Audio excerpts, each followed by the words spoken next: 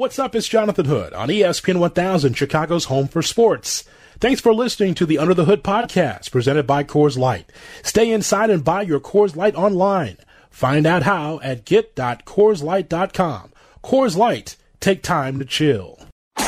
This is Under the Hood on ESPN 1000. Follow @TweetJHood on Twitter. Under the Hood with Jonathan Hood on ESPN 1000.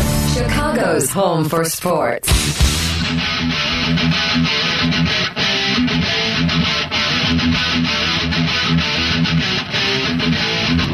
Under the Hood with Jonathan Hood on ESPN 1000 and the brand new ESPN Chicago app. So glad that you're with us. Well, we've really been enjoying The Last Dance, a documentary on ESPN. We turn to a longtime pre- and post-game host covering the Chicago Bulls, and you hear his voice on some of these voiceovers and see him. Steve Cashel is joining us here on ESPN 1000. Steve, Jonathan Hood, thanks so much for your time. Hi, Jonathan. Great to hear from you again. Appreciate it. Absolutely. Oh, boy, this has been fun. When you see yourself or hear some of your voiceovers, does that bring back memories for you? It does. It does. You know, I watch with great anticipation. I mean, that second episode when, they had the tight shot there of me interviewing Michael. I don't know where we were, Seattle or someplace, and all of a sudden I've never heard my phone beep like that. I mean, I got like 70 texts, just beep, beep, beep. My son was like, what is that? You know, so it was fun. Brought back great memories. I remember the camera crew was there, Mario and some different guys that I remember, and it was a lot of fun, but never knew how they were going to put this together. So it's great to be a part of. Yeah, you see that. You saw your son. He's like, hey, look at this. The old man. There you see him right there, right next to the great one, Michael Jordan. That's got to be a thrill for him, too, right, to see you there with the coverage? Yes, and, I've got two boys, Jonathan, 15 and 13, and both play a lot of sports, baseball, basketball, football, hockey, and they've always heard of Michael Jordan. They see my memorabilia and the pictures, but they never really got to see him play, obviously. So they're watching this and fascinated now and just amazed by these Bulls teams and what Dennis Rodman was like and Scottie Pippen, but especially Michael. And so it is great to share with them because you can only tell so many stories at the kitchen table. For them to sit down and watch this documentary has really been something sensational. Is there something in the documentary that you did not know? Some things that stood out to you maybe in the early days that you were not aware of, but it came to the forefront on the documentary for you? Yeah, Jonathan, you know what? What I was amazed with, something that I didn't realize, the big takeaway, never knew before how much Dennis Rodman studied rebounding, analyzing the flight of the basketball so innately as to make him the game's most prolific rebounder, really, probably since Wilt Chamberlain. He studied where Michael's misses would bounce off the rim as well as other shooters, Karl Malone, and shooters on his own team as well as those of the opponents. So I thought they took us inside that I've never seen before, which was really, really cool. And then the rags to riches stories. Who better than Dennis, who got thrown out of his own house by his mother, grew up in poverty, and I never knew he had jobs, cleaning cars at a car dealership, and then doing those different things. And he was drafted in the second round by the Pistons. We forget that. And then Scottie Pippen. How about that story? I knew he was one of 12 kids, but where they grew up and living, and two of those 14 people in his family were in wheelchairs, his dad and his brother. So amazing little sidebars and side stories in the documentary, and things that I might have heard at one time but forgot about, but those were good stories to take away. Steve Cashel with Jonathan Hood on ESPN 1000 and the ESPN Chicago app as we talk about the Last Dance documentary. So it's funny, Cash, because you were there. I was there as a producer and a part-time talent at the time. And so we both lived this. We were reading the newspapers day by day about the Chicago Bulls and the championship years. And I just find it interesting how some look at this with 2020 eyes. Like the first big controversy is, I can't believe Scottie signed that initial deal. I mean, those many years and so little money. He was one of the best players in the league. How could that happen? But then, as you mentioned, here's the backstory. Scotty took care of his family, living in poverty in Arkansas, and two family members that were handicapped that he took care of. Yeah, sure. I mean, of course he deserved to have more money, but he was able to take care of his family first. He did go back to the table, of course, looking for more money, and eventually he was made whole at the end of all of this. But just, it's funny where we hear the conjecture of, well, people stepping in and say, well, I don't know why he would do that. Well, think about the time and then look at his whole career from a financial standpoint. He eventually was taken care of. Yes, he was, and you're exactly right. I mean, Jerry Reinsdorf told him, don't sign this deal if we think you're going to be if we think, you become what we think you're going to become. It's going to be small money at the end of the deal, which it was. What was he, the sixth highest paid player on that last Bulls championship team, which is remarkable, but they warned him, and yet I agree with you. He wanted to take care of his family. You put $18 million in front of this guy early on, and he says, I'm taking the money right now. Something could happen. I could become injured.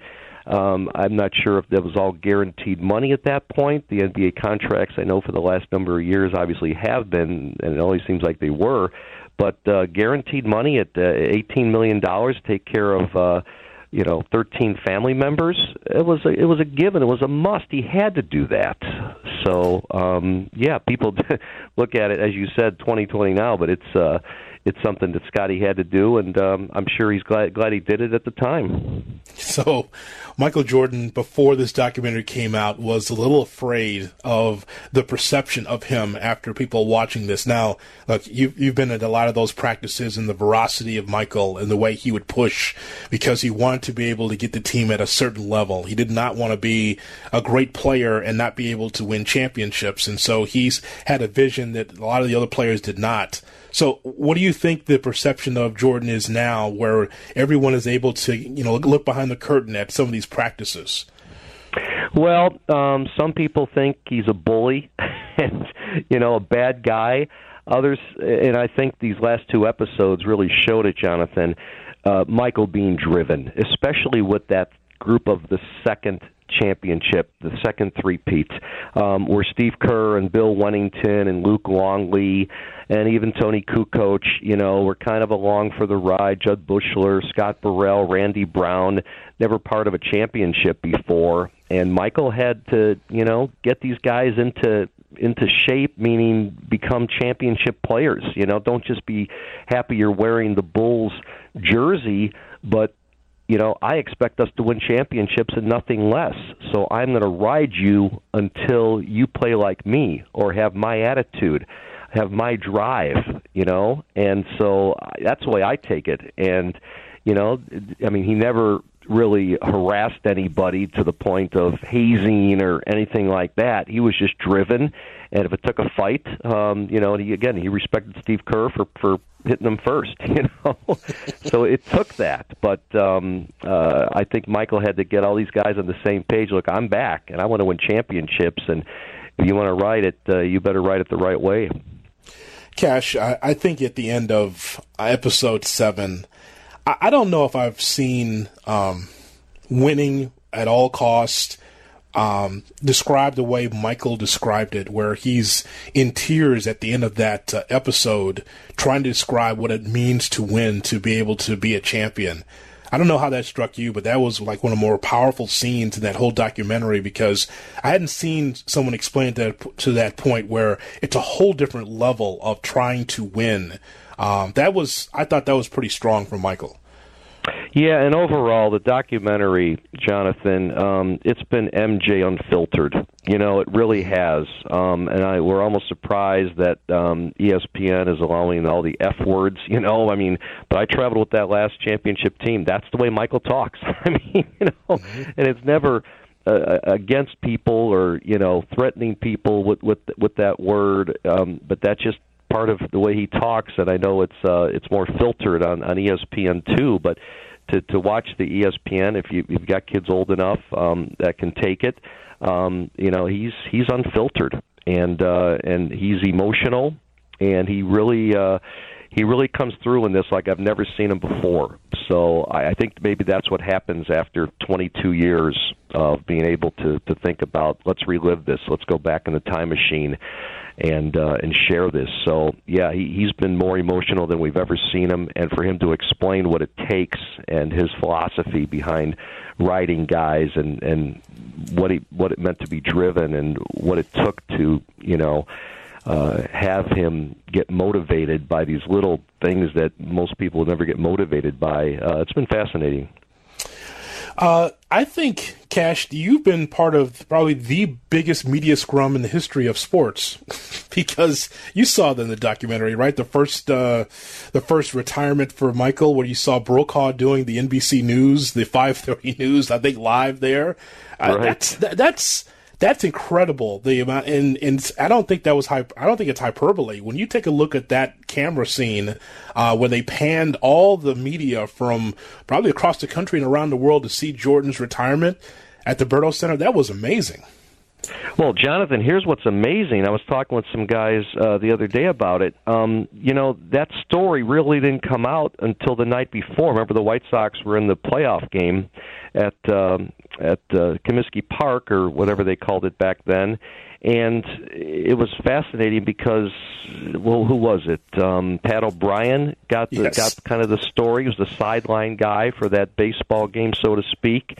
And he said, the Bulls have called a news conference for tomorrow at 11 a.m. or 10 a.m. And how the world showed up to get there in time is fascinating. Brokaw and all the rest. I mean, it wasn't just the local guys.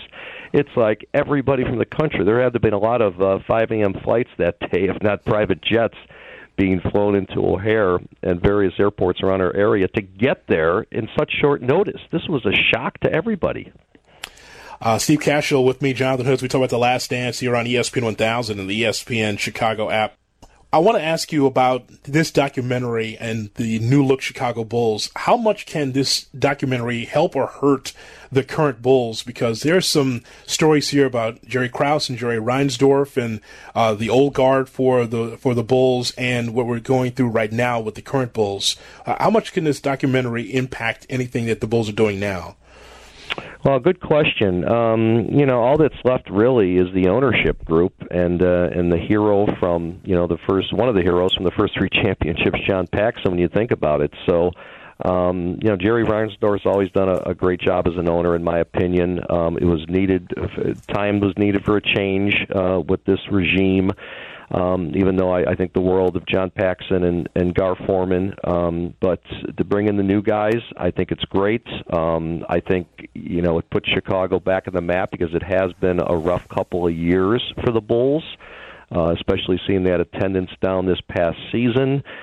And I'm hoping that, people will, when they wear that jersey, will be watching this documentary and say, wow, we're wearing a special jersey. We're wearing a worldwide brand, a part of a worldwide brand that, was Michael and Scotty and Dennis, and 6 championships in 8 years. So, I hope the players feel that. I hope these new guys coming in basketball operations see this and the pride that it has been for Chicago.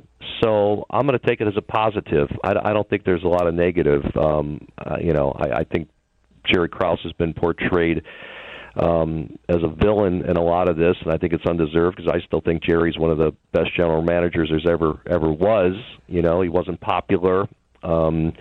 He got into it with Michael and then later with Phil, and that was unfortunate. But I always thought great things about Jerry Krause as well. Steve, you've known John Paxson for a long time. We've seen him as a player, as an assistant coach, as a broadcaster. But being the vice president of basketball operations, he seemed like a totally different person. Did you see changes with John Paxson over the years?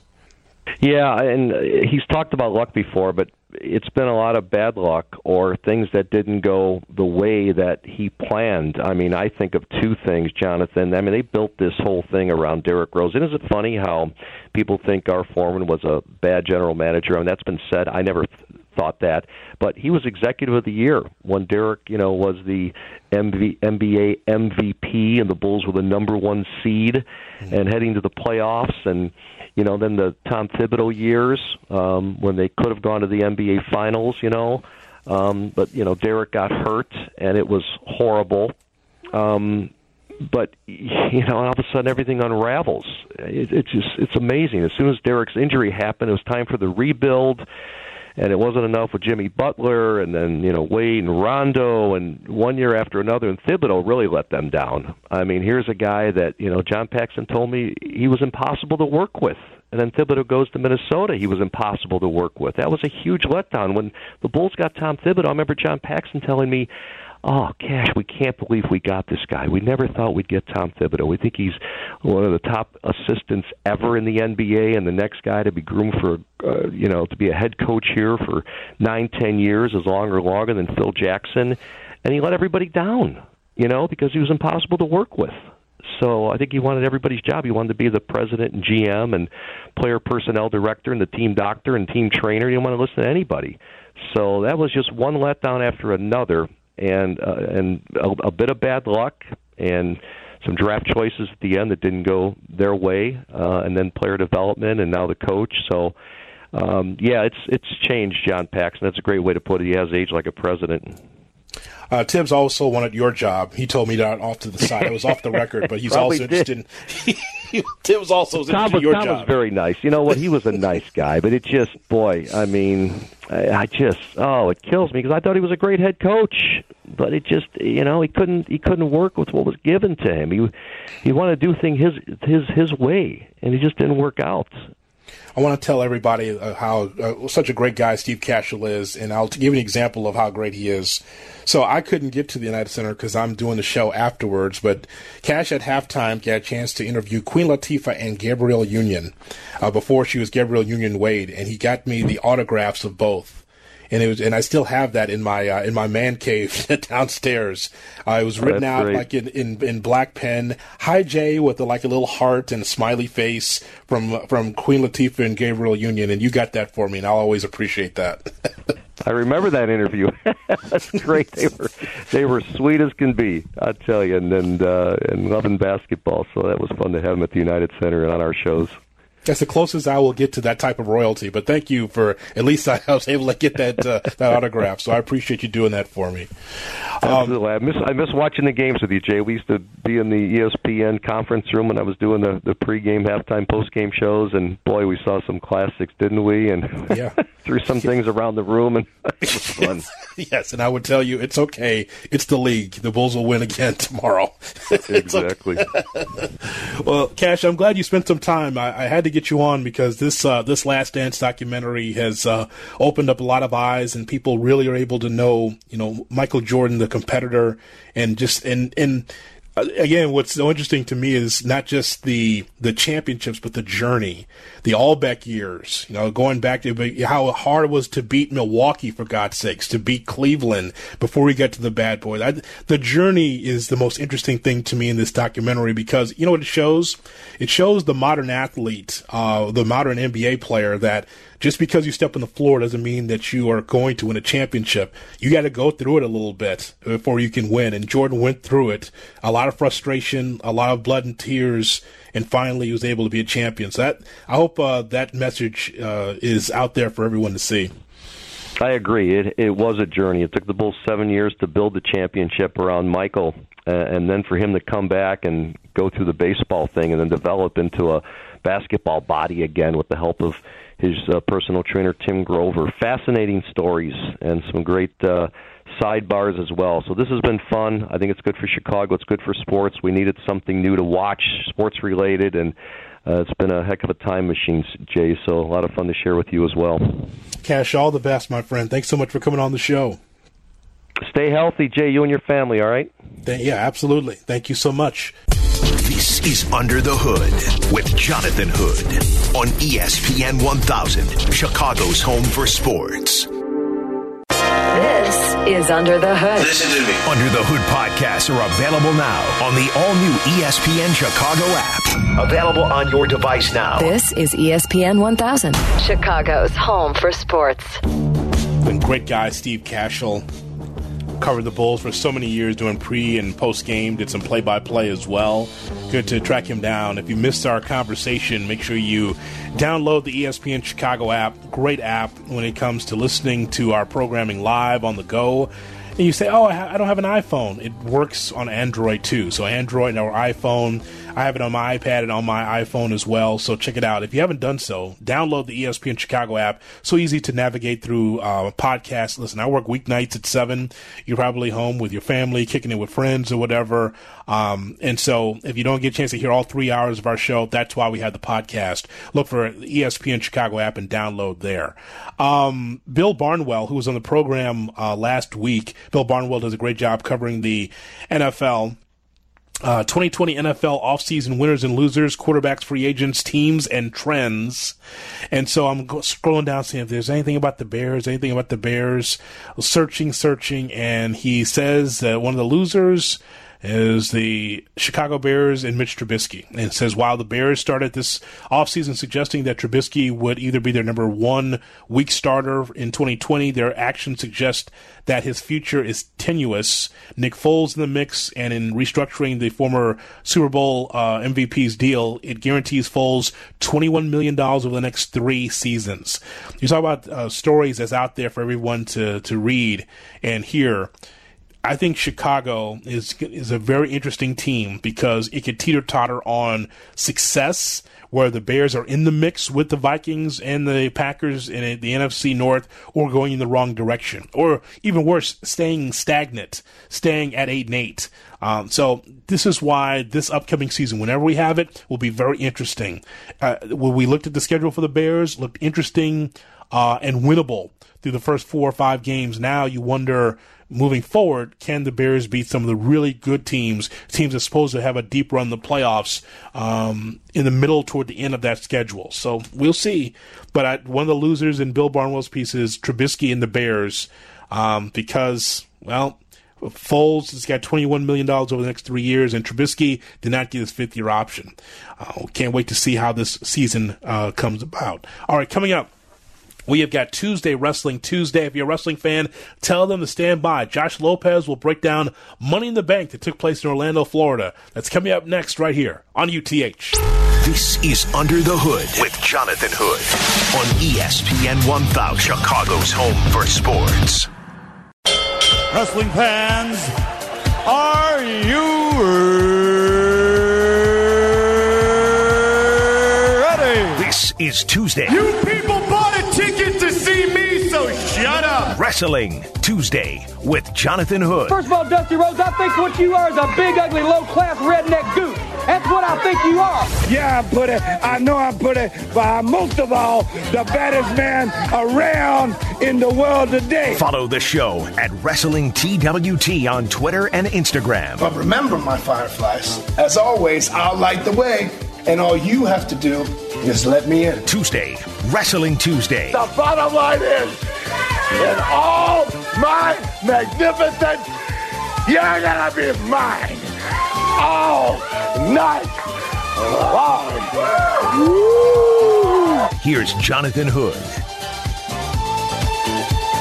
It's Tuesday, Wrestling Tuesday. Jonathan Hood on ESPN 1000 and the brand new ESPN Chicago app. If you love pro wrestling, if you love sports entertainment, we got you every Tuesday night at 9:30 with the very best in pro wrestling conversation. Follow us on Twitter and Instagram at Wrestling TWT. Again, that's at Wrestling TWT. Check out the YouTube page as well, youtube.com. Look for Tuesday, Wrestling Tuesday.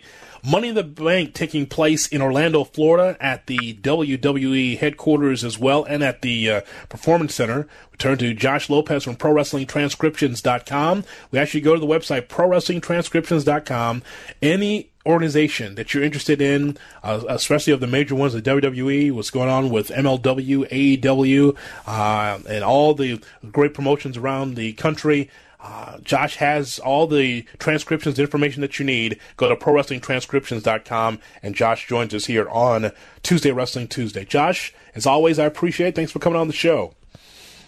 It's always a pleasure to be back on the program. How are you doing? Doing very well, thank you. I want to get your thoughts before we go into what happened on Monday Night Raw. I just want to get your thoughts about the empty arena era the EAE of wrestling today. We are going through this in a big way with the two big promotions with AEW and the WWE, NXT thrown there as well. What are your thoughts as a young wrestling fan watching now an era of wrestling where there are no fans in the stands?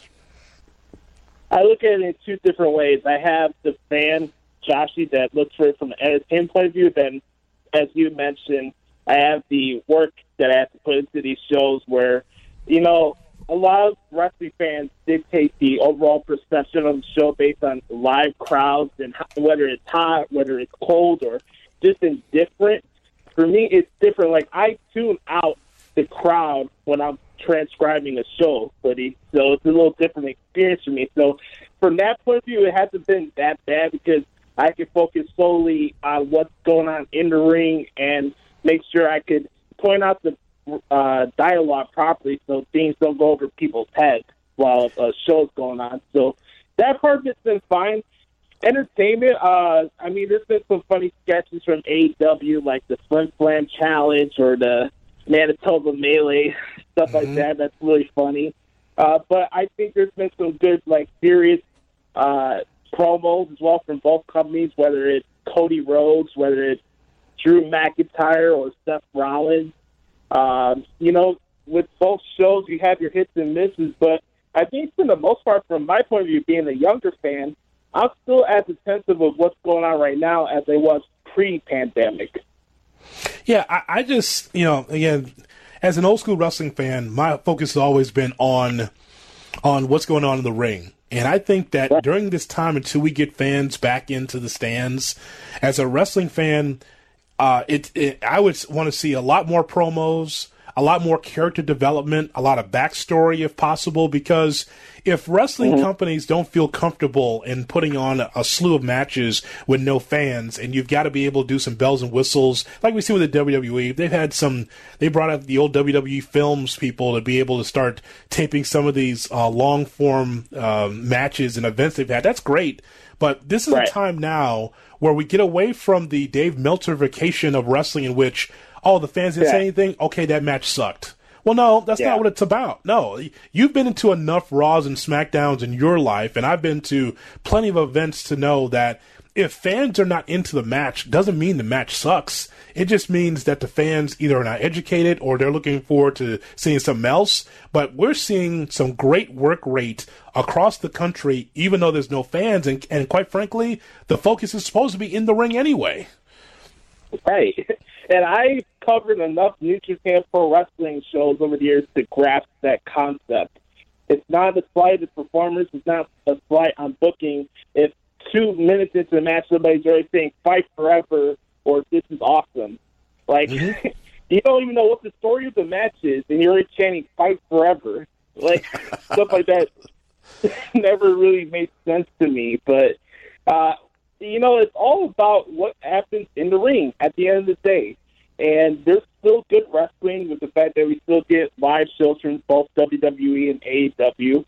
And I think right now, more than ever, there's kind of a blank canvas as far as how you present a show in an empty arena. I don't think you could really fully go into the pro wrestling playbook into booking shows when the majority of the entire business has been based on booking for a live audience. It's totally different parameters right now. So I want to get your thoughts about Money in the Bank, the event taking place on this past Sunday. And again, you go to ProWrestlingTranscriptions.com, read what Josh has to say blow by blow. Everything that happened on that show, you can read about it on ProWrestlingTranscriptions.com. So I want to get your thoughts about the overall card.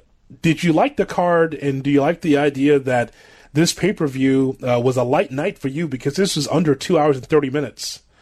It felt like an NWA pay-per-view. Yeah, quick. Yeah.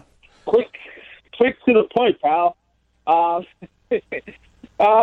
enjoyed Money in the Bank for the most part, especially from the world title matches. Both matches had their different elements. I thought Bray and Braun touched pretty good on the storytelling aspect in their match, and I didn't think that match affected either guy positively or negatively. And then you had the Drew McIntyre Seth Rollins match. at that point, you kind of feel bad for the guys because that would be a match that would be like, oh, my God, this is awesome. Get all those cliche chants in. And those guys ripped it up for like 20, almost 30 minutes in that match on Sunday. You saw the match with Bayley and Tamina, which far exceeded my expectations for that particular match. You had the opening match that was like Sonic the Hedgehog. Talking about hard matches to transcribe, but that thing was going at 105 miles per hour. Yeah, there's no question. With Drew McIntyre in his matchup against Seth Rollins. So this matchup taking place at Money in the Bank, and I would have liked to see this match maybe a month down the road, but I understand. I mean, here we are in the month of May. It's a matchup that you want to see. And I think that I'm good with seeing this match a couple times. If there were live events or house shows, you want to see this around the loop because I'd like to see another year from Drew McIntyre. He already is at the top of his game. I'm just wondering if we saw this on the non-televised event, will we see Drew McIntyre, for 20 minutes, 25 minutes, how much would the crowd be behind him? Is there something that we haven't seen from him that we don't see on TV? I like to see these two even more so, more than just another month, for 4 or 5 months to see how good this match really could be. I just wonder about the overall dynamic regarding Drew McIntyre. What was then the general feelings for Drew McIntyre overall if the crowds were still going to these shows? But that's what I'm looking at from this point of view, because what he does in the ring, the guy, his work speaks for itself. He's had really good matches on TV with Andrade and Angel Garza, and the list goes on and on. Wrestling is not to concern me for Drew McIntyre, but you know how fickle the society is. Once you become the guy and you're the world champion for WWE, you're now representing everything that's going on there, you get an added sense of not only pressure, but you got people putting you on the pedestal that maybe you're not ready to be on at that certain point. And, I know some are like, why is Seth Rollins getting a world title shot even though he lost at WrestleMania? With everything that's been placed in the cards in WWE right now, where maybe like a third of the roster is dining at these performance center shows, that was the one guy on the Raw brand that has credibility. Whether you're a fan of the Monday Night Messiah or not, Seth Rollins has credibility, and I think what they were able to pull off in that, just for a 3-week build going into that pay-per-view this Sunday, paid dividends because both guys ripped it up, and I thought it helped really both guys and helped bring Drew to a different level. So I'm not really concerned from a wrestling standpoint where Drew can connect on a bigger level. It's just you never know what the fickle nature of the wrestling audience these days. Oh, since Drew finally got what he reached his goal at WrestleMania, are we just going to be indifferent towards him? Are people just going to sit in their hands? There's a lot of questions that go just beyond what's going on in the ring. Well, you can put me into the voting category of not liking the Monday Night Messiah bit. I put me in that category. So ridiculous. Okay. It's there's a way to do that. And again, that's just going through your VHS tapes looking for how to be someone that's a zombie-like figure. The Kevin Sullivan era, even the 90s with Raven, or Crow Sting. There's a way to do that, but just for him to just stay on the apron like he did this past Monday on Monday Night Raw, and then all of a sudden he snaps. Okay, you got to be one or the other. Like, are you just so down and so despondent that you cannot help your tag team partner on Raw, or are you going to be back to who you were before? Also, clearly, this is the WWE trying to make Seth Rollins out of some godlike character, because somewhere along the line, Vince probably looked at Seth Rollins one day and was like, my God, you look like the depiction of Jesus. And so if that's the case, wouldn't he be wearing white instead of black, like white all the time? It's just some of these things are just off-putting to me, especially if I'm going to invest time in it. Well, I didn't know why they didn't have the church music before his WrestleMania match with Kevin Owens. Right. Right. If you're gonna go that way, right? Yeah, go all the way out with it. I kind of wonder from wrestling past which wrestler, no matter what territory, which particular wrestler would work with that Monday Night Messiah gimmick. On the current roster? No, in wrestling history, like would Lanny Poffo work in that area? No, maybe. Yeah, possibly, yeah. Because there have been some wrestlers that have called themselves the wrestling god before. I mean, obviously JBL comes to mind because he always called himself a wrestling. Mm-hmm. Flair called himself a wrestling god in the Turner years in the NWA.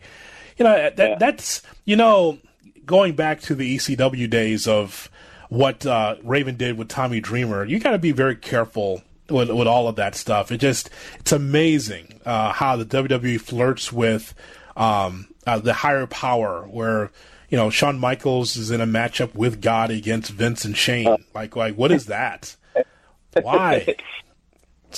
God, I was it 2006? I was in sixth grade when that went down. Holy moly. I mean, for those listening, we're not making this up. I mean, there's actually a tag team match where Shawn Michaels, the Heartbreak Kid, took and had his tag team partner God against the McMahons, and when he introduced God, it was just a spotlight with nobody coming down the aisle, obviously, and they just a spotlight just going right from the back of the arena to the ring, and just kind of like, this is so stupid, like.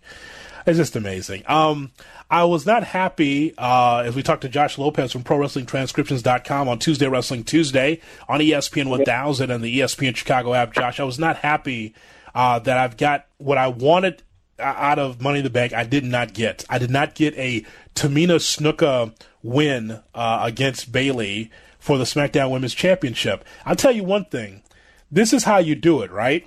You're Tamina Snuka. You've been in the company 10 years. You've been underneath at least 9 of those 10 years where you have not been utilized or you're not in the program, you're in catering, and you're not even on TV. And so there was this push. I don't know if you noticed this on social media. There's this push for Tamina Snuka, like, finally she gets her opportunity. Finally she'll be able to win a championship. It's been 10 years. And WWE, they bought into it too. But you saw, like, the Usos supporting her. You saw Nia Jax. You saw certain WWE superstars that were like, yes, hopefully Tamina can get this done, and it doesn't happen. Okay, so I was rooting for Tamina. Then I see the match, right? And it's like God, if this was like 5 or 6 years ago, maybe. But as much as I wanted Tamina to win that match, to see Tamina out there, I was like, oh wow, she can't work. It's like it was so bad. It's like the match wasn't great it was just kind of a Raw SmackDown type of match. But I was looking for another gear, and Tamina didn't give it to me. She gave me color by the numbers, Tamina. I'm like, wow. As much as I would have liked her to win a championship, that's just not getting it done. That won't work. Mm-hmm. It had a different vibe. This wasn't like Trent Seven fighting from underneath, Yes. We got to remember for some context here for those who are not caught up with the product. I mean, Tamina's had, I don't know, maybe 2 or 3 knee surgeries over the last 5 years. So she has some wear and tear in her, and she started wrestling late. Let's not forget about that. She wasn't like a young blue chip prospect when she came into the WWE. My disappointment with the whole thing with Bayley and Tamina is not fully up to me. It's just like I'm totally indifferent with Bayley, and I know they want to stretch this out for a potential match with Sasha Banks, but we've been teased with this so many times over the years, Hoodie, where it's like, just get to the match or stop teasing it already. I'm different to heel Bayley. Sasha is good for what she does, but it's like their pairing does absolutely nothing for me, and I'm not clamoring for Bayley and Sasha to have this clinic of a wrestling match that I saw 4 years ago. Like, I had enough teases. It's like it's stretched out for absolutely no reason, and Bayley's heel work is not good. No, she has. You know why? Because she's a babyface. Right. That's why. Because it's not like Becky making that little bit of a turn where it's like, okay, she's got a little edge. All right, I can see it now. But Bayley, that's a white meat babyface from the beginning. From the beginning, she was, and she's doing the best that what she's given with, what she's been given. But she's a babyface, and she's trying to be a heel, and it's just when you look like that. It doesn't matter what you do with your hair, you still look like a babyface. And so I will agree with you that you know it's coming, like Bayley against Sasha, but that's not some top of the card pay-per-view WrestleMania match I can't wait to see, because I've seen that before. So I don't know why is that something that, wait until they get together. If Bayley turns or if Sasha turns on Bayley, boy, that's still middle of the card. I mean, they probably will have a good match, but it's never going to be great, I don't think, where it's going to be like, wow, I can't wait to see that match. At least that's how I see it. And this overall, the dynamics of the women in WWE, you have, and I know this is a pun for The Last Dance has been phenomenal recently, but like when you have Charlotte Flair, who may as well be the Michael Jordan of female professional wrestlers, no matter what feud is going on Raw or SmackDown, Charlotte's still going to get top billing at the end of the day because she's that damn good. Yeah, absolutely. I mean, well, is what I talked about last week on the show. Charlotte, and this is going to be a long form conversation for us on a podcast together. Charlotte Flair is Ric Flair in this regard. Rick was a champion in the WWE. He was champion, obviously, in the NWA in WCW. But in the WWE's standpoint, he was never respected because he was a Crockett guy, because he was a Turner guy. And so the same thing here with Charlotte, right? Charlotte, of course, is the best worker amongst the women in the company. By far she is. But because she is, there's not enough personality for Vince to put her in a position on a pedestal where they push her like they pushed Becky, or push her like they push Becky Lynch or Bayley or some of these other wrestlers. Of course, Charlotte's the best worker, but she'll never get that number one spotlight that she deserves because she doesn't. She won't put Doink the Clown makeup on because she'll never be outside of her queen persona. And it's like Rick. Rick was only Rick. Outside of a few other things that he did, Rick was Rick. And so same thing with Charlotte. She's just a great worker. And in the WWE, that's not good enough, clearly. Mm-hmm. Tell me I'm wrong. Tell me I'm wrong about that. No, you're not wrong. I agree. Braun Strowman against Bray Wyatt. So Braun goes over and he's strong as a Universal Champion. So that's fine. But the bigger story is, so what now with Bray Wyatt? I think you're the best to ever explain the Bray Wyatt story on this show. You're the best one to explain everything that Bray's went through, all the way through to John Cena at WrestleMania. So now explain, what is Bray Wyatt supposed to be in 2020 with another loss? Well, the genesis of Bray Wyatt and The Fiend are two different things. Bray Wyatt can play the mind game, but The Fiend executes whatever Bray Wyatt wants to accomplish at the end of the day. When you have Bray come out in his Mr. Rogers gear, it's pretty well-certain feeling that he's going to lose whatever match he's in. Now, this was a little different when the last time Bray fought regularly and it was against The Miz, and it felt like absolutely nothing. They actually had some story into their match that they were doing on Sunday with Braun Strowman. Yes, Bray Wyatt lost, but you did see the graphics for The Fiend right before they went to that commercial break. And when it comes to The Fiend, he always gets retribution for those who've done him wrong in the past, whether it's John Cena, whether it's Finn Balor, whether it's Daniel Bryan. And Braun Strowman is next on the hit list, Hoodie. I guess. We keep losing, though. That's the problem. It's like, it's strange. So we get to the Money in the Bank, and we come to find out that Asuka wins on the women's side, and Otis, of all people, wins on the men's side. So it's kind of what I thought it was going to be. I thought it was going to be, a lot of ha-ha because it's Money in the Bank ladder match. It's going to be at the WWE headquarters. It won't be the traditional Money in the Bank ladder match. And so it's the Vince McMahon ha-ha. It is brother love coming out of a bathroom because you got to have bathroom humor. Got to have that in the WWE. It's Paul Heyman at catering because, well, he's overweight and it's Paul Heyman, so you got to put that in there. Of course, he'd have a huge spread of catering. And then there's Stephanie, and there's Jeans Vince for the first time ever. Vince with the jeans. Got to have John Laurinaitis because of People Powder. Got to have Doink the Clown. All these things you got to have because Vince has to have his ha-ha. But here's the thing, though, Josh. It's what I expected. But I did not expect Otis to be able to win on the men's side, and it'd be interesting to see how that works for a year or less. And then Asuka, who has been one of the best female wrestlers in this company, ends up winning it, and we understand why now. But it's just watching it, I said, here comes another WWE Films special, like we saw with the Boneyard match, like we saw with Gargano and Ciampa. Here's once again the WWE flexing its muscles with their films, and put together what they thought was comedy right into getting on the roof and battling for the ladder, battling for the briefcase. Bruce Pritchard has a line that perfectly describes my feelings on what I saw on Sunday with that particular match. Well, you know.